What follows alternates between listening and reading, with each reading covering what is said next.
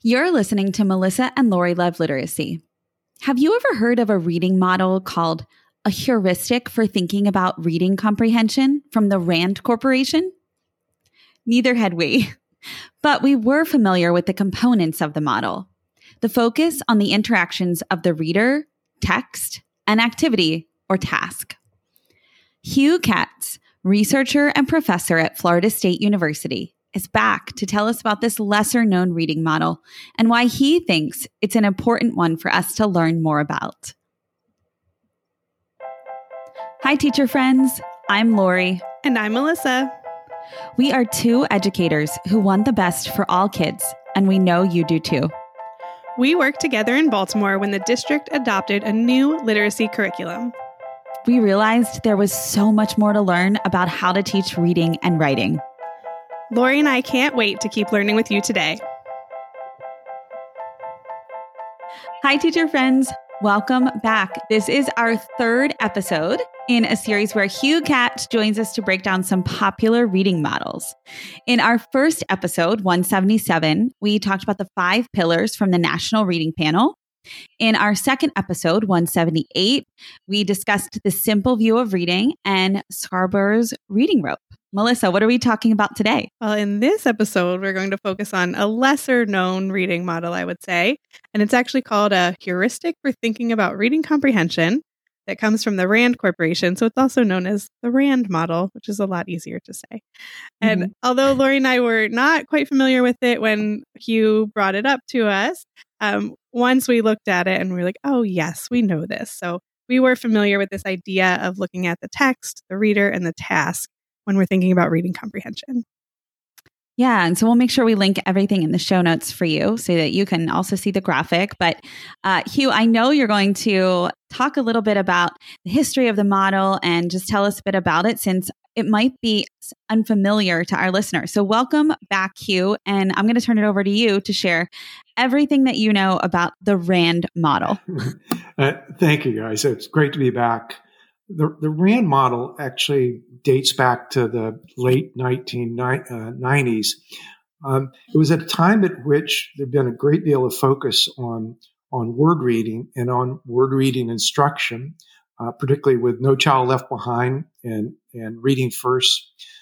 There was attention at that level, but people were beginning to be more concerned about comprehension and what might be involved in comprehension. And the research was fairly limited in terms of comprehension. And so the Department of Education, or a branch from the Department of Education, asked the RAND Corporation, which was a think tank, to get together reading experts to talk about or provide an agenda for what researchers might study over the next 15, 20 years related to reading comprehension to improve our knowledge about reading comprehension. And Catherine Snow led that group. Catherine's from Harvard. And the first thing they did was to define comprehension, reading comprehension. And she didn't use it at this point, but one of my favorite quotes is that there's nothing harder to do than have a committee write a sentence. and having been part of committees before, isn't that great? Having been part of committees that have defined different things like dyslexia, I'll recognize that. It's really difficult, the consensus you have to get on every word in the definition.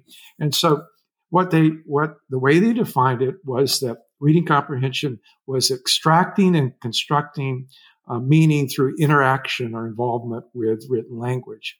And so they saw it as a very active process where the reader played an important role in constructing an understanding of the passage, whatever it was, using their past knowledge and the knowledge in the text to build this understanding. And in doing so, they looked beyond what people had talked about related to other models. Not only did they look at individual differences within the reader, but they also looked at the contribution that the text might have to individual differences and differences that the purpose of reading might contribute to differences in reading, if you will. And they had this heuristic, which was a circle that had four slices, if you will, four big pieces of pizza. Right? Imagine you get that really large pizza piece, and there were three of those in there. They referred to the reader, the text, and the purpose or the activity that you may see in some cases. And then around the edge is the context. And so you're going to put this on your website so that people could see it. And just briefly, the reader portion of it referred to all those things within the individual that might contribute to individual differences, like word reading ability, language ability, background knowledge, motivation, attention, so forth. And we talked about those in other models and so forth. So that's the portion of the slice of reading comprehension that's related to the reader. But they added the importance of the text and the differences that are introduced by different types of text. Now, the most important one right away is the subject matter.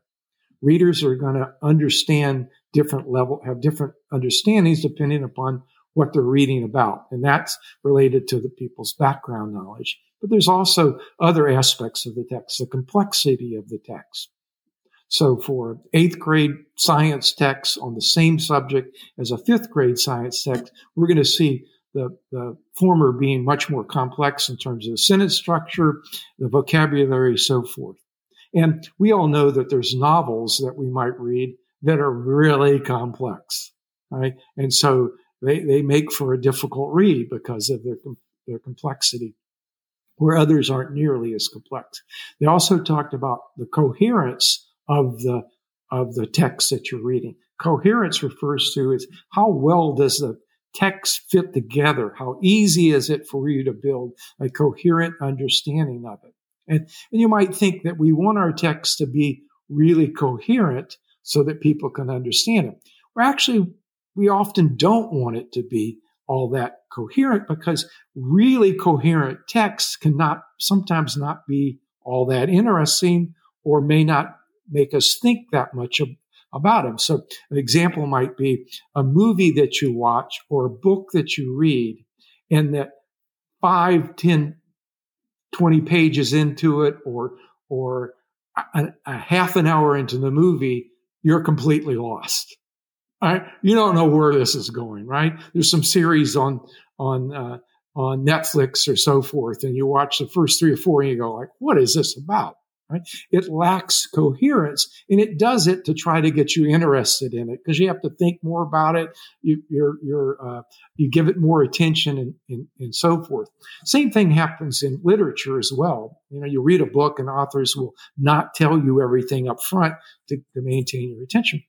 It reminds me of those stories where you hear like different people's parts of the story, but then they all come together. Exactly. But at first you're like, how are these connected? Right. And some books will have a chapter written by one person and then the next chapter written by, right. And another, and you have to, the reader has to figure that out. Right. And the reason that it works is because you're more active in it. You give it more involvement. Sometimes even within a single text, that writers will purposely make it a little less coherent. And good readers, it causes them to think more about the text, and they'll get more out of it. To where poor readers, less coherent text doesn't work as well. Right? Another example is when I do presentations or even teach class, I don't put everything that I'm talking about on the slides. Right? Because what happens is people will just read those slides and think they understand what I was trying to get across. What one wants the audience or the students to do is to be involved in creating their own understanding of what is on that particular slide. And that's what coherence refers to. Right? Other things in there is genre. So some people are going to be better at understanding narratives than they are understanding certain types of text structure. Some people have more trouble dealing with something like an opinion piece than they would with a simple description piece, if you will. Uh, More recently, electronic versus hard copy. That can introduce variance in there. And the research on the differences between those two are just beginning to emerge. Right? We don't really understand what having electronic medium might mean for reading comprehension. One thing that I'm observing, and some people observed in research, is that we're tending to read electronic media differently than we used to read print text. And what that involves is reading fewer words in a text. Right? There's this reading more for gist than for a deep understanding. And I mean, I don't know exactly why that is, but I would guess it's because of the volume of information that comes to us electronically. We've developed this habit of not reading it as deep, because if we did, we'd never get through our day. You know, if you read a newspaper in the morning through electronic media, you're at a deep level, you're just not going to do it. Now, we probably did the same thing with the paper as well, right? But there's something about this text that's electronic, and you can move quickly through it by scrolling through it. Google Feed's a good example of it. You know, you get a Google Feed there and you've got a story on something, you go through it very quickly. Well, what I've started to observe is that I'm actually reading the novels that I read at night faster. And I'm starting to notice that I'm skipping more words on it and paragraphs on it. And I don't know whether that's the implications of developing a habit of reading electronically that's now finding its way over into hard copy reading. But that type of reading is problematic for learning. Marianne Wolf, I don't know if you guys have Marianne on before, but Marianne in her book, I think it's called Reader Come Home, was really concerned about the lack of deep reading that is occurring in the role electronic media might play in that. There's no reason why you'd have to read that way. I think it's more of a habit in which we've developed there. And if we're going to use electronic media for reading purposes, we have to move to the habit of using that to read at a deeper level that might be appropriate for comprehension. And then the other slice, so we've got the reader, we've got the text, and then the last is the activity or the purpose. Some people talk about the purpose of reading as comprehension. Well, the purpose of reading is not comprehension. Purpose of reading is why you're comprehending, right? What is it that you're involved in that would require you to comprehend? Now, sometimes it's just finding a fact or getting the gist of that story that's in your New York Times or whatever it is you might be reading. Or in other cases, it's learning, like in school, where you're trying to learn about a particular topic. Or you might be reading so that you can write a paper, or reading to understand an opinion in an opinion column or whatever, right? And that's going to have an impact on how good you might be at forming an understanding, what you might do to form that understanding, and so forth. And so, and before one other thing, the context in that heuristic refers to, whether this reading's taking place in school, whether it's taking place at home, but also the social cultural aspects of reading and what reading means in a particular culture or a particular household, and how that has an impact on reading that the individual might do. The reason that I like this model early on was because of the consideration of the different components, but it did show the differences in reading, that reading was a much more fluid idea than what we had in mind, that an individual can have multiple levels of reading ability depending upon the subject matter, right? You're going to vary quite a bit. from reading one particular subject matter to another. One individual might vary depending on the particular type of text they're reading or the particular type of purpose that they're reading. And I like that because that showed the complexity of reading assessment. Yeah, I was just going to say, as a teacher, I know my question right there for you would be, well, what do we do with assessments? Because, I mean, especially like a state assessment where everyone gets the same text and they can be pretty high stakes. So, yeah, I mean, this model shows us the complexity of assessing reading, right? And one of the things I like to say is that we cannot reduce reading comprehension to a single score because it's not a single thing. It depends upon what we're reading and the purpose of that reading to the level of our particular reading ability. Now, we can attempt to do that, and we certainly do that by using a reading test to measure that. But even within reading tests, we see variability in individuals' performance. One of my favorite examples comes from a study done by Jan Keenan, who was a researcher at the University of Denver, and she had available to her 1,000 kids that had taken 4 different reading tests. So she was interested in how well they did on one reading test compared to how well they did on the other reading tests. So she looked at what's called bivariate correlation, the correlation of one with each of the other. And if you got 4 tests, it comes out to be 6 different correlations. And she found that those tests were correlated.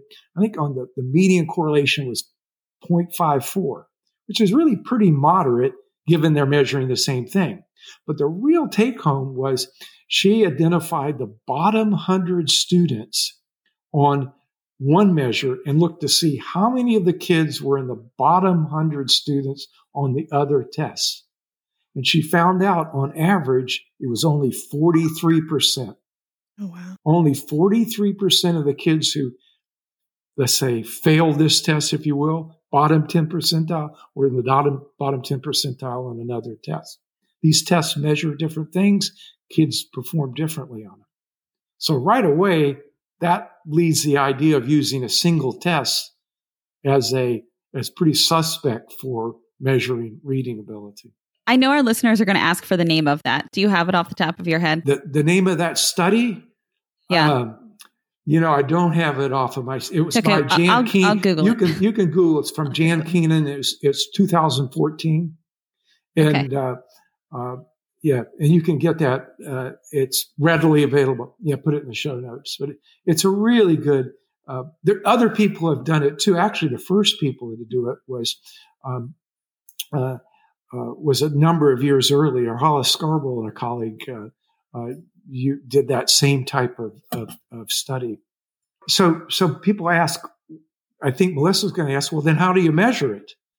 Right? I mean, if you can't measure it with a single test, so some people say, well, maybe we could put 3 tests together, if you will, and get an average of those, and that would do a better job. But I think what we're learning is that the putting those together creates a score that's really hard to change, right? Because it's a rather general measure of ability, and it's not that easy to change with instruction. So if we'd like to measure things in education that we actually could improve and see that improvement over time.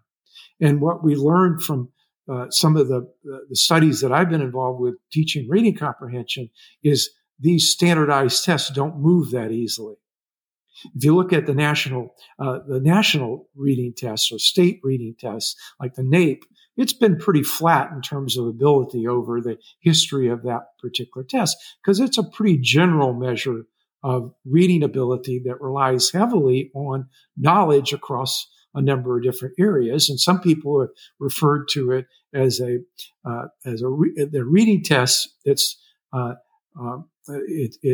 actually a knowledge test disguised as a reading test because it measures a wide range of knowledge. And it's also a bit problematic because it conflates word reading ability and comprehension. So we don't know whether the problem that kids are having is that they're poor word read. They don't aren't able to translate the words into meaning or into language, or whether they have trouble understanding the language. And recently, you'll see that that problem occurring when, with all the focus on improving the teaching of word reading, right, through the recent writings that have now begun to improve the way that word reading is instructed. Well, the immediate thought was that was going to have an impact on performance on state exams or on the NAEP, and it didn't. There's some evidence that it's had a small incremental effect on those particular type measures, but it's that notion that we've conflated that assessment. We've conflated word reading and comprehension within that particular assessment. So the way that I would suggest that we measure comprehension is within a particular discipline that we're teaching. So we measure kids' ability to understand and write about a particular topic, social studies, at the beginning of the semester. And over the semester, we teach them more about social studies or science or whatever. And periodically through the semester, we measure how well they read and write within that particular subject matter, as opposed to testing comprehension on these rather global measures of comprehension, which is heavily affected by the knowledge that you have on those subject matters. It's very unfair to ask somebody to understand something that they haven't had any experience with. And a curriculum-based assessment like that gives kids the opportunity to learn material and then being tested on that particular learning. Yeah, it just makes sense. Yeah, I feel like, too, that goes along with all of the statistics that we know about reading, right? And what you shared earlier, that certain percentage, that low of the students who are struggling, right, on that specific assessment, the 43% scored on other assessments in the same way. That goes with that like 5%, right? That we keep hearing right? So that we can then intervene at tier 2 at that level, so that the tier 2 is like that 5%. Is that right? Yeah, no, I would think about it more this way, Lori, that those 43% had particular problems with whatever that reading test measured. So some reading tests are much more dependent upon your word reading ability. If you can read the words, you're going to do better on that test. Or other tests are heavily dependent upon the knowledge you have. There's some reading tests that individuals can actually do quite well on it without even reading the text, but because the questions actually are dependent upon what you already know about the particular topic. And so 43% here are because these kids have a particular ability on that test. Some of those kids in the next test actually do better because it focuses on what they're kind of good at. Right. So got it. Okay. That highlights the complexity of reading comprehension and why it's so hard to measure reading comprehension with these single measures. And that's why a more curriculum-based measure, like what I'm suggesting, would work better, because it gives educators the idea of what you need to work on. So if the kids are doing poor on that mid-year test within social studies, you got two things to work on: social studies or better reading instruction, right? So helping kids extract and build knowledge from the social studies text. At the same time, you're teaching them and reviewing more social studies knowledge. It's a much fairer way. It's a way of focusing on the purpose of reading, and in doing so, helping kids acquire the knowledge. And I think what we're beginning to see is a shift from the science of reading to the science of learning, and focusing on what it is that we're trying to accomplish in school and what role reading plays in that acquisition of knowledge or appreciation of literature or whatever else we might be doing within school. I like that. I do too. That's such a great way to think about it. And I think that might be a great way to sign off. Thinking about the science of learning. Do you want to add anything to that? No, I think I'll just leave you with that. We can do another one another time. Sounds good. All right, we accomplished our goals for our series. So thank you so much, Hugh. Yeah, appreciate it. Thanks for giving me the opportunity to talk again. Yeah, so this series was awesome. If you haven't listened to the other 2 episodes, this is a 3-part series. This is the 3rd one about reading models, visual representations for reading. And I know that we've just learned so much. And thank you so much for being here. It's so complex and you made it so easy to understand. Thank you, guys. Appreciate it. To stay connected with us, sign up for our email list at literacypodcast.com. Join our Facebook group and follow us on Instagram and Twitter. If this episode resonated with you, take a moment to share with a teacher friend or leave us a 5-star rating and review on Apple Podcasts. Just a quick reminder that the views and opinions expressed by the hosts and guests of the Melissa and Lori Love Literacy podcast are not necessarily the opinions of Great Minds PBC or its employees. We appreciate you so much, and we're so glad you're here to learn with us.